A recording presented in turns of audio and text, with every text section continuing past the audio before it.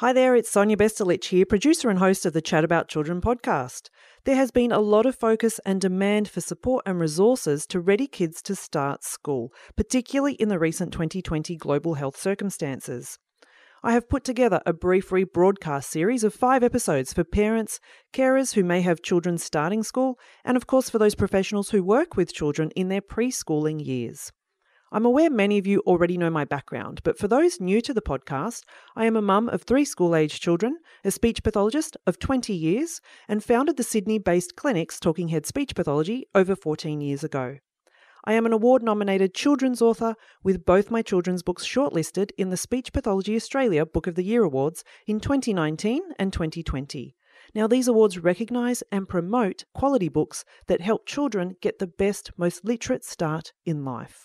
Now, getting kids ready for formal schooling is a topic I continue to speak about extensively and have taught about extensively for almost 2 decades.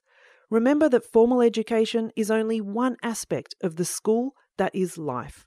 So consider adopting the broad mindset of life skills. What are the skills that my child needs to function successfully in their daily life, in the community, and in the greater world?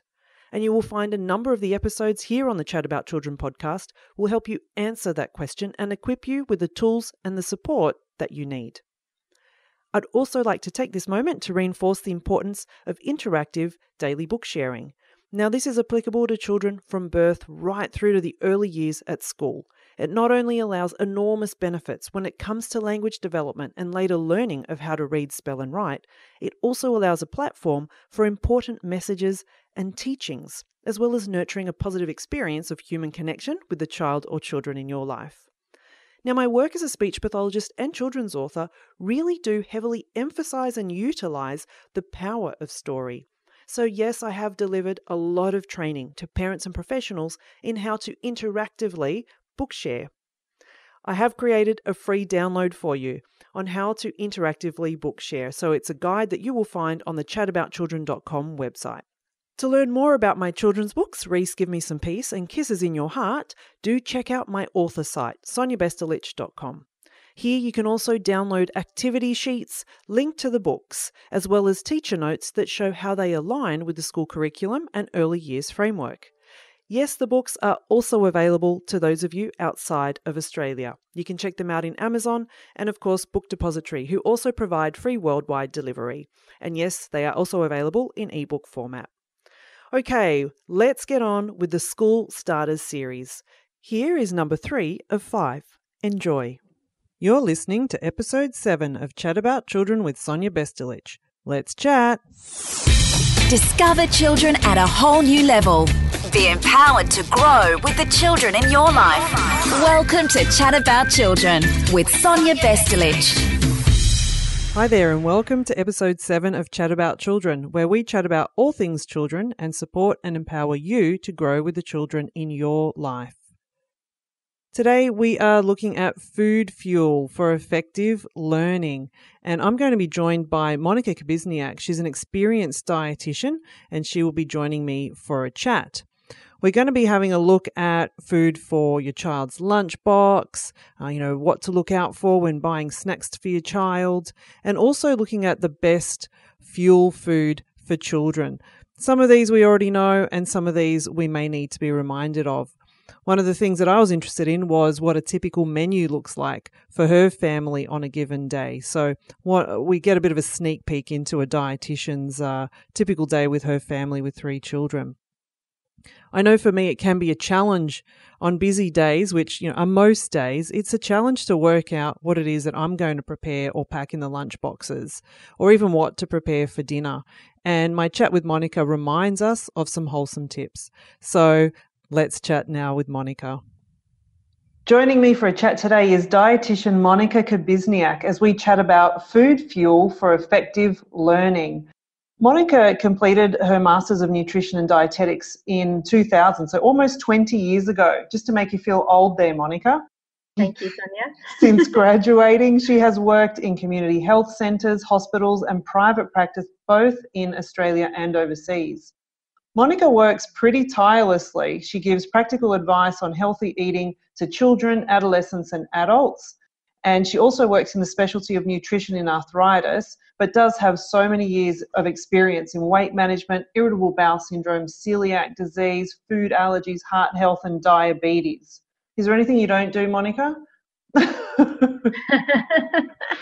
I try my best to do a lot of things. Fantastic. And you've got 3 young children and a very busy lifestyle. So you're a great person to chat to because you do understand the challenges that parents have when it comes to providing a balanced and healthy eating plan to our children. And I know that you're very passionate about helping people and families to really feel the healthiest that they can be. So, Monica, welcome to Chat About Children. Thank you, Sonia. I'm very happy to be here. Well, start off just by telling us a little bit about yourself and what made you want to be a dietitian. Well, in actual fact, I didn't really know what a dietitian was when I finished high school, and I entered a science degree specialising in sports science. And in my second year, I had to choose an elective, and I happened to choose an introduction to nutrition. And within my first lecture, I just fell in love with it, and I knew I really wanted to be a dietitian. So I asked plenty of advice from my lecturer, and I finished my sports science degree and then went on and did a dietetics degree. And here we are, very passionate about what I do, and that was a very good decision. Fantastic. Almost 20 years later, still passionate. That's what we like, Monica. So, that's true. Yeah, so you've got 3 children. How old are they? And what do you see as the biggest challenges you face when it comes to fueling your children in general? I have a 6-year-old daughter, a 5-year-old daughter, and my son is almost 3.5. Mm-hmm. And I guess my biggest challenge for fueling them is, at the moment, I have 2 extremely good eaters and 1 very good eater. But my 2 very extremely good eaters that have never given me any problems have just started to turn their nose up at certain things or been a little bit fussy, which I'm not actually quite used to. So that's a big challenge for me, is to work out how to get around that and still provide healthy choices and not just the 2 or 3 things they've decided that they're in love with at the moment. Mm-hmm. And probably my second challenge is having 3 children very close in age, where one of my advice to parents for the past 20 years, and especially before I had children, was to try not to cook more than 1 meal. I've met a lot of clients in the past that if they have 3 children who have 3 different tastes, they would literally cook 3 different meals. And for most parents, that's not something you can do. So I'm sticking by my advice and really trying to work with our family to make sure everybody has their favourite meals, and that might mean that some days it's not yours and other days it is, but that we all do our best to eat the same dinner together, so that I'm not trying to spread myself even thinner, and that's cook more than 1 meal. Yeah. So have you ever had one of your children just outright refuse to have someone else's favourite? Because that could happen. Very occasionally. I'm quite lucky that that doesn't happen very often in my household, and that's pretty much predominantly because I have 2 children that have just loved food since the day they were born. Yeah. And that's been very, very helpful. I think if I had more than 1 slightly fussy eater, as some families do have, that challenge would become a lot more intense, as in you would be thinking about it every day, whereas I haven't really had to do that. Yeah. Okay. So some challenges are up for you too. Yes. I also have 1 child that does exactly what you'd want someone to do. You know, she eats only when she's hungry. She eats the amount she needs at the time, but that could also mean that she's very hungry again an hour later. Mm-hmm. And she's very, very active and needs lots of fueling. And probably one of those challenges is if you have children that have different needs, you've got one that is asking you for food again, knowing that the other 2 are still satisfied from what they've eaten before, because they've probably eaten a little bit more because they like the taste and they're happy to eat that little bit more. But of course want to join in and have the next snack or the next meal as well. So it's balancing out the needs of all 3 individuals to make sure that they have the energy and the vitality that they need to do everything with learning, as well as their sports, playing and running around with cousins and family, And that's always been a little bit of a challenge for me as well, just to know that each of them is getting what they need. Well, absolutely. And I wonder, how do we actually know as parents that our child has what they need in terms of just the quantity of fuel? How do we know when it's too much, and how do we know that it's just right? What are our signals? Yeah, that's a really good question. One of my expertise areas in what I do in private practice is mindful eating. And I have spent probably the better part of 16 years honing in my skills of teaching people how to really listen to their cues, especially adults who have forgotten those cues from childhood, because most of us somewhere along the lines lose that skill. So I feel that I am doing my best in trying to already teach my kids those skills, what they're looking for, what hunger really feels like, or what their tummy might be saying, or how they might be feeling, or are they getting lethargic. And then on the other side, listening to, once they've eaten enough, I encourage them to eat slowly and enjoy their food, and really sometimes talk to me about how it feels, what the textures are like, or what does it taste like, so that from the start they're trying to get some of these mindfulness skills, and hopefully that means that they'll have them for life. That's my aim, I guess, so that they don't have some of the issues that I see in the adult world of what I do with counselling.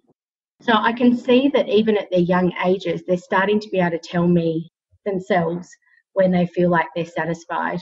And when they push the food away, I do my best to say, okay, great. Even if I don't think it's enough, even if I think they need a little bit more, I do my best to say, that's great, excellent, did you enjoy it?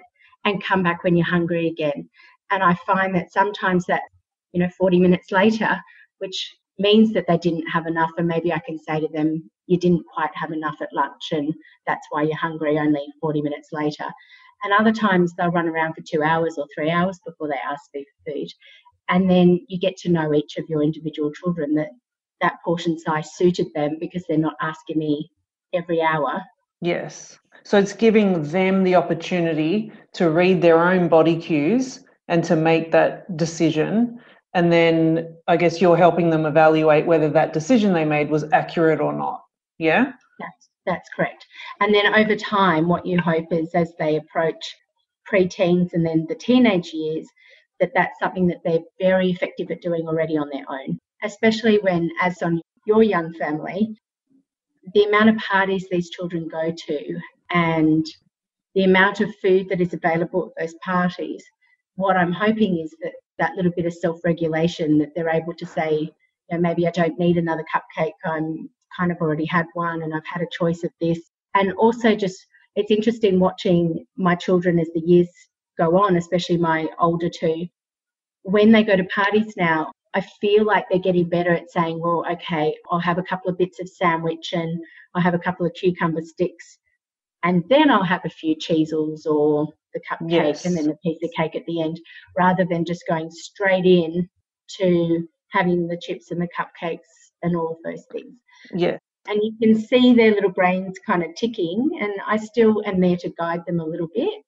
But overall, I can see that with the practice, they're getting better at knowing what their balance is. Yes, and it sounds like you're role modelling their thinking patterns. So you're kind of thinking out aloud, for example, when you are at a party saying, you know what, I think I might have some cucumber and carrot sticks first before I head to the cupcakes. Are you doing that kind of thinking out aloud so they adopt that pattern as well? Yes. Yeah, fantastic. And parties are a big challenge. My goodness, they're a challenge, kids' parties. Are a huge challenge. Wow. Although it is nice to see now that parents are investing a lot in parties, and I feel that they're getting better in that the kids tend to be busy. It's nice to go to gymnastics parties because for at least an hour to an hour and a half they're on the gymnastics floor and they're not just being exposed to food. Yes. Or there's entertainment of some sort. Yeah. Or my daughter's going to Inflatable World on the weekend, and so she'll be bouncing around for an hour before the food is served. And I think those kind of activities now are very helpful. Yeah. If you're going to invest in a party and you're going to outsource some of those things, and let's face it, in our busy lifestyles, that's something that is really helpful for parents. And I do that too. It's nice to know that it's not just we're sitting in front of a big table of lollies and chips and cake. And that's most of the party. Yeah, absolutely. And our kids are constantly learning, whether they're learning a physical activity or they're at school, sitting in the classroom, after school activities, they're constantly learning. They've got super busy brains, particularly in the developmental years. So can you share with us, and I've got in mind here kind of your preschoolers and your school age kids, what are the best foods for their learning and for their attention, and why do you think they're the best foods? Okay, well, one of the other areas that I specialise in is anti-inflammatory eating, especially in the area of arthritis, for example. And when I look at a lot of the things I counsel in day to day, and then I try and transfer that into my family life, for example, I'm finding that children should really be starting the advice we're giving to adults a lot earlier. Mm-hmm. So I really believe that foods like whole grains and nuts and seeds and fruit and vegetables, fish and lean proteins are kind of the foundation of what you're doing. And the Mediterranean style of eating is very, very helpful. So why would you say that? I mean, I think I know why they're best, but why are they best for growing kids and for those busy brains? Well, all of those food groups, in one way or another, are going to be giving slow release carbohydrates for great concentration and focus and being able to provide energy to the brain and for thinking and learning. And then if we're looking at activities for your muscles and performance-based activities as well, not just academic learning, we have nuts and seeds and fish, for example, that are going to provide omega-3 and fatty acids, which is really great for brain and improving mood and concentration. So in research, a lot of these things have been proven over and over again. Fruit and vegetables have got your antioxidants and your phytonutrients that have been shown to help improve blood flow to the brain, which is, of course, something that you need if you're going to be in the classroom all day. And for a lot of the children out there, they're doing other activities outside of school where they're learning another language because they speak a different language at home, or they're doing tutoring and those types of things. So it's not just the school day, they have to be switched on sometimes even after school. Oh, absolutely. And things like lean proteins give the body vitality and the brain vitality to stay awake. So together, when you put all of that together on a plate and you're looking at the opportunities of breakfast, lunch and dinner and snack, you're really fueling the brain all day long. Yeah, absolutely. Is what kids need these days, because there are positives and negatives to the way that kids are growing up at the moment, I feel. And we want them to have free play and be able to just let their minds release and come up with imaginative stories and games. But you need really nutritious food to do that too, for them to just think and be with siblings or friends and play dates or just on their own and make up their own little games, as well as the fact that when they're in school, to be able to do that. But also kids are doing a lot of extra things nowadays compared to maybe when you and I were young. And so I think the fueling is even more important if they're going to be doing up to several activities extra per week, especially if you're doing music and language and sporting activities. So these types of foods actually give them that energy all day long. Can you give us an example of what you pack for a day? What does a day look like for a dietitian with 3 kids? What are your kids having for breakfast? What are they having for their snacks and lunch and dinner? Just a summary. I'm curious for the insight here, a bit of inspiration on a good day. On a good day. Okay, so our breakfast, we do have a lot of choices of cereal in my house. So we have anything from muesli, oats. We use things like Wheaties and all brand flakes, unfortunately not the honey flavoured ones, just the plain ones. I look for cereals that have less than 5 grams of sugar per serve. And so that can mean quite a few options. There's lots of options out there. So probably our most sugary cereals, Cheerios, but everything else has at least 3 grams of fibre in it per serve, which is what we call high fibre, and less than 5 grams of sugar. Okay. So either a cereal with low-fat milk, not skim milk. I use A2 milk. I just happen to like the idea of the A2 versus the A1 protein, where the research continues to tell us that that was the better choice. I don't know, but I like the idea of that. If they don't have a cereal or if they don't have oats, then they're having multigrain bread with either a natural peanut butter or something like that on it, or avocado or eggs. Yep. I have kids who like boiled eggs, so they'll have boiled eggs with Soldiers and they'll dip in. Now, when you say Soldiers, that's toast. In strips. Yeah, just because, there are some countries that may not know what Soldiers are when we're referring to breakfast products. So that's strips of toast that you dip into a soft, gooey boiled egg, basically. So that's probably our typical breakfasts at our house. Lunch boxes at the moment for two of my children, they're obsessed with wraps. So it's all things wraps, avocado and low-fat cheese, or hummus and turkey or chicken, something like that. There's always one part of their lunchbox has either cherry tomatoes or cucumbers or carrot sticks or something like that. Another component will always have either a few prunes in it or fruit of some sort. And then there's often maybe 4 pretzels, for example, or 4 grain waves or something, yes, a couple of veggie chips or something like that they like to have as what they feel is a bit of a treat. My son tends to not like wraps and sandwiches so much, so he has whole grain crackers with low-fat cheese, and then basically the rest of it is the same. And then dinner for us is a whole heap of different things. So tonight was lean pork and veal and lentil meatballs with zucchini grated in, with a nice Italian sauce, just a tomato-based sauce. Mm-hmm. And I tend to use either the Veta high-fibre pasta or the San Remo chickpea pasta, or I use buckwheat pasta. So we've been very used to in our family not eating white pasta for quite a long time because of the idea that it's lowering glycemic index. And, for example, like the chickpea pasta is also much higher in protein, so that's good for them, keeps them a lot fuller. Yep. Or it might be, lean chicken and vegetables or salmon and vegetables, or I'll make a curry with chickpeas and lean meat. My husband likes to do a roast and he's very good at roast, so I leave that to him. And we do all the normal things. Occasionally we have cutlets and vegetables, or we have like a chicken in a white sauce but not with cream. Not fond of using cream for my kids. So we have a pretty good variety of different things, and I try and do fish twice a week, and then lentils and legumes get thrown into almost everything. Yep. Where I can put it into bolognese sauce or tacos or the meatballs, for example, lasagna. I put it in curries and soups to give them that extra plant-based protein, which is good for all aspects of health growing up, to protect heart health and prevention of diabetes and energy and anti-inflammatory. So I'm very keen on those. So yeah, they do pretty well with having a little bit of everything. Yeah, and it sounds like there's a lot of good variety, which we need, I'm assuming, to get the range of nutrients that food has to offer, basically, the right foods anyway.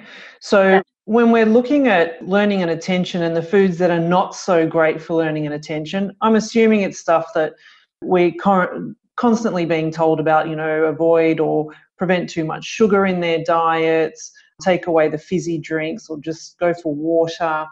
What kinds of things are a common culprit in kids' lunchboxes these days? And we can speak for in Australia anyway. What could be a common culprit that we find in lunchboxes that really are not that great?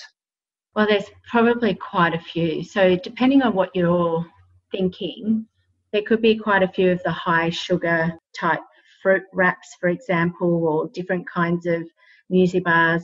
There are some good muesli bars on the market, and when I see people face to face, I do help people with brands. I'll be careful to not say great things about one brand and good things about another brand, because what I find is actually even within brands, they have the better choices and then they have not so great choices. So looking for that higher fibre content or the lower sugar content helps people make better choices around maybe a muesli bar or a little snack bar of some sort to help kids feel like they're having a bit of variety in their lunchbox as well. Definitely looking at portion pack things, things that come in small portions, so that if it's not such a great choice, the fact that it's in a smaller portion, it's actually better for them. And learning about portion sizes from a young age, I think, is good without us actually telling them too much about that or harping on it when they're young, but just that that's what they're used to and that's what they see as they get older. Part of it will be habitual, that they'll know that, oh, we just have this little bite of it or a bit of a taste of this. So I think parents probably need to be a little bit careful about some of the products that look healthy or are advertised as healthy. Things like dried fruit, apricot covered in coconut, for example, and it has 15 grams of sugar for a small 30 or 40 gram serve, which means it has 30 grams of sugar per 100 grams. And we're looking for things that have less than 10 or less than 20 if they contain fruit. Those fruit strap sticky things and things that have like cheesy sauces that are potentially not kind of fresh cheese, cheesy spread things that have low fibre crackers that go with them that are high in glycemic index, which means that your kids are going to digest them very, very quickly. Yeah. And therefore, when they need that bit of sustenance right in that before lunch period or right before that last hour of school, they tend to slump and not be able to think so well because that food was digested so quickly. It was gone 45 minutes ago, and then they're expected to still hold that concentration right until the end of class. So some of those culprit-y things in lunch boxes are what parents talk to me about a lot. So I have clients that come in with a long list of, is this snack food okay? Is this snack food okay? Is this snack food okay? And that's something that parents find really important to be able to get good advice on. Yes, absolutely. Because I'd love kind of the top 3, even after school snacks when kids are just super hungry. And this could go for, I guess, just their morning tea break at school. It sounds like we need to give them what we call the slow release or low GI type foods and maybe some protein in there. So what would be kind of your top 3 after school snack or morning tea snack ideas that's going to tick those boxes? Okay, well, I have a few. Sorry, Sonia, I've got more than 3. So think about things like whole grain toast with toppings. Yep. Avocado toppings or baked beans or a little bit of egg or peanut butter. As long as, obviously, I did my thesis at the allergy unit at Royal Prince Alfred Hospital. So as long as there's no allergies, obviously the nut things are okay. And age appropriate, of course. So we wouldn't give whole macadamia nuts to a 4-year-old. So making sure that if your kids can eat nuts, that as they get older, they're slithered almonds, for example, or they're crushed nuts, or they might be in a homemade muffin. We use better flours that have fruit and nuts in them, or savoury muffins. So I have a lot of younger clients that enjoy savoury muffins, or like mini frittatas, for example. They're very filling, but there's something a little bit different. Yogurts, homemade smoothies with fruit and low-fat milk with a good dollop of natural yogurt in it with raspberries or their favourite fruit whizzed in. Even during winter time, I have a lot of clients that eat soup. Yes. For afternoon tea, for example. Kids come home super hungry, they're a little bit cold, give them a nice veggie and lentil soup or a chicken and veggie soup, and that can tide them over till dinner time in a nutritious way. And of course, what happens to a lot of families is we experience the intense afternoon hunger, and the kids go and eat more than one thing often, and then they get to dinner time and they're not often that hungry. Yeah. So at least if we fill them up at afternoon tea with foods that are already semi-dinner, lunch, breakfast type foods, like savoury muffins or toast with a good topping on it or a soup, then it's not as important for them to eat everything at dinner time because you've already put a lot of those dinner foods into the afternoon tea. Yep. But if they fill up on biscuits or chips or lollies or cakes or muffins all the time and still get to dinner and not really feel like eating everything, then you know that they've missed out on quite a good opportunity for refueling from the day and preparing for the next day. Absolutely. And for a lot of the kids, they need that fueling to go to the next activity, whether it's extracurricular, doing some homework, etc. So it's just kind of giving them that boost, or even just to go out and play and have some physical activity going on. No, they're really good tips. They're really good strategies and really good tips. So, and I guess, sorry, Monica, what were you going to say? I was just going to say, when I'm talking to clients individually, I'm always I get to know my clients really well. So if a mum or a dad or an older child who's coming to see me and they're able to ask their own questions, and they say to me, on Monday I go straight to netball or soccer practice. On Tuesdays, I go to my music lesson. On Wednesdays, I come home. On Thursdays, I do this. And then on Fridays, I go swimming. Mm-hmm. Then we're able to target and tailor the snacks. So if you've had to carry that snack, if you're a 14-year-old child and you have to carry that snack from the very morning from leaving home, then obviously at 3:30 in the afternoon, you're not going to eat yogurt. Yeah. So I might say to them, well, then on Monday, between finishing school and going straight to practice, here are some really good options for that day. Whereas when you come home and you can choose anything from the fridge or the pantry, then here are some of the options that you can have there. Whereas if I'm talking to someone where the mum says, I pick my child up, but I take them straight to wherever they're going, but I'm coming from home, then we have a few more options to suggest, because they can bring something straight from the fridge, or they can bring something straight from the pantry, or straight from cooking something, for example.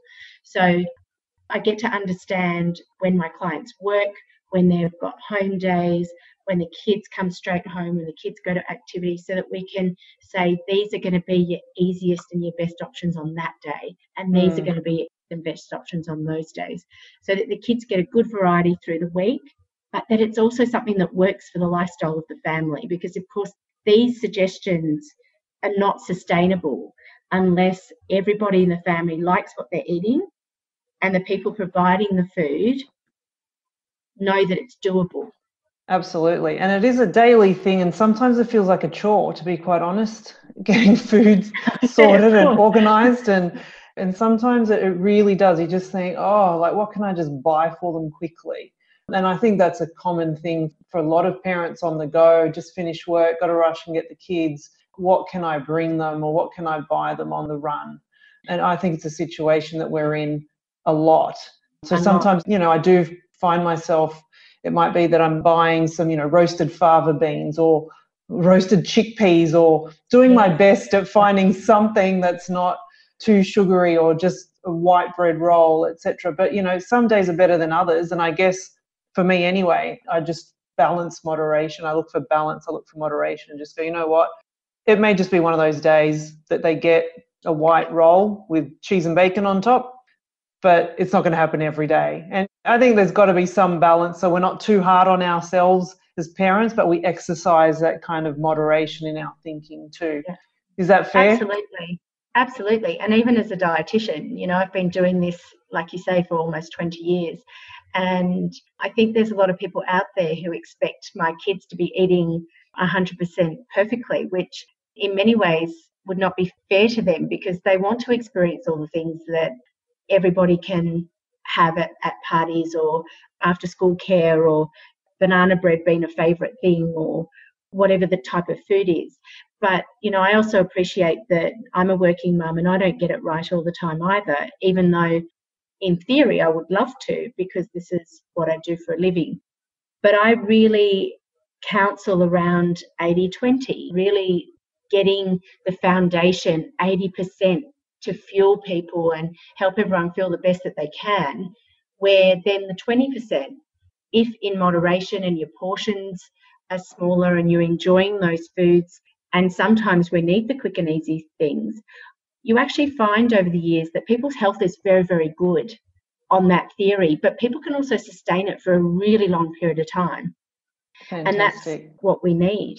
I do have one passion though, Sonia, and I will say it's because I thought we're talking about children, and it's really important, I think, for families to know a little bit about ham and bacon and nitrates. Oh, because I mentioned the cheese and bacon roll. Great. My children very occasionally also have cheese and bacon rolls. They have hardly ever had them in their entire lives until about, 3 months ago, because we've had quite a few of them show up at swimming classes and going out with friends and picnics and things, and my kids will say to me, can I have these? And Every time they ask, or if my husband comes home with salami, for example, very occasionally, because he knows that that's something that I appreciate not having in the house. Probably one of the things that my family will say to me, stop talking about nitrates so much. But I nag. Nitrates are a preservative with the number 250. Sodium nitrate is what they normally use in ham and bacon and all things pink processed meats. And the World Cancer Research Fund has put out that they're linked to bowel cancer, and we know that to be true. So they encourage to not have any, basically, processed meats. And so it's something I tell pretty much every client about. It doesn't actually matter why they come into the clinic, whether they come in for allergies or irritable bowel, where ham is safe for the irritable bowel elimination diet that I put people on. You know, they come in for, I have young children that I see for celiac disease, and I have people that come in for cholesterol and people come for diabetes. Every single person, I think, walks out my door where we've talked about nitrates. Okay, so because building awareness there. I want people to know about them so they can make their own personal decision about how much of it they have. I just want them to know that the information's there because it's not widely spoken about. And then they can decide their level of what they feel is right for them. But of course, in children, we don't potentially want their bowel to be exposed to nitrates where it increases the risk of bowel cancer then later in life. And the good news is that there are starting to be lots more products available that are nitrate free. I have noticed this. Yeah. Yes. So I buy bacon probably at least once every 3 to 4 weeks because my husband and I really do enjoy it. And we're real people. You know, I'm a dietitian, but we are very real people. And I am a foodie. I'm not actually just a dietitian who's clinical. I talk a lot about evidence-based practice and I follow evidence-based practice, but I also love food. And I grew up in a household that loves food, and I have wonderful family friends, as you know, because you've known me for a very long time, who cook amazing food. Absolutely.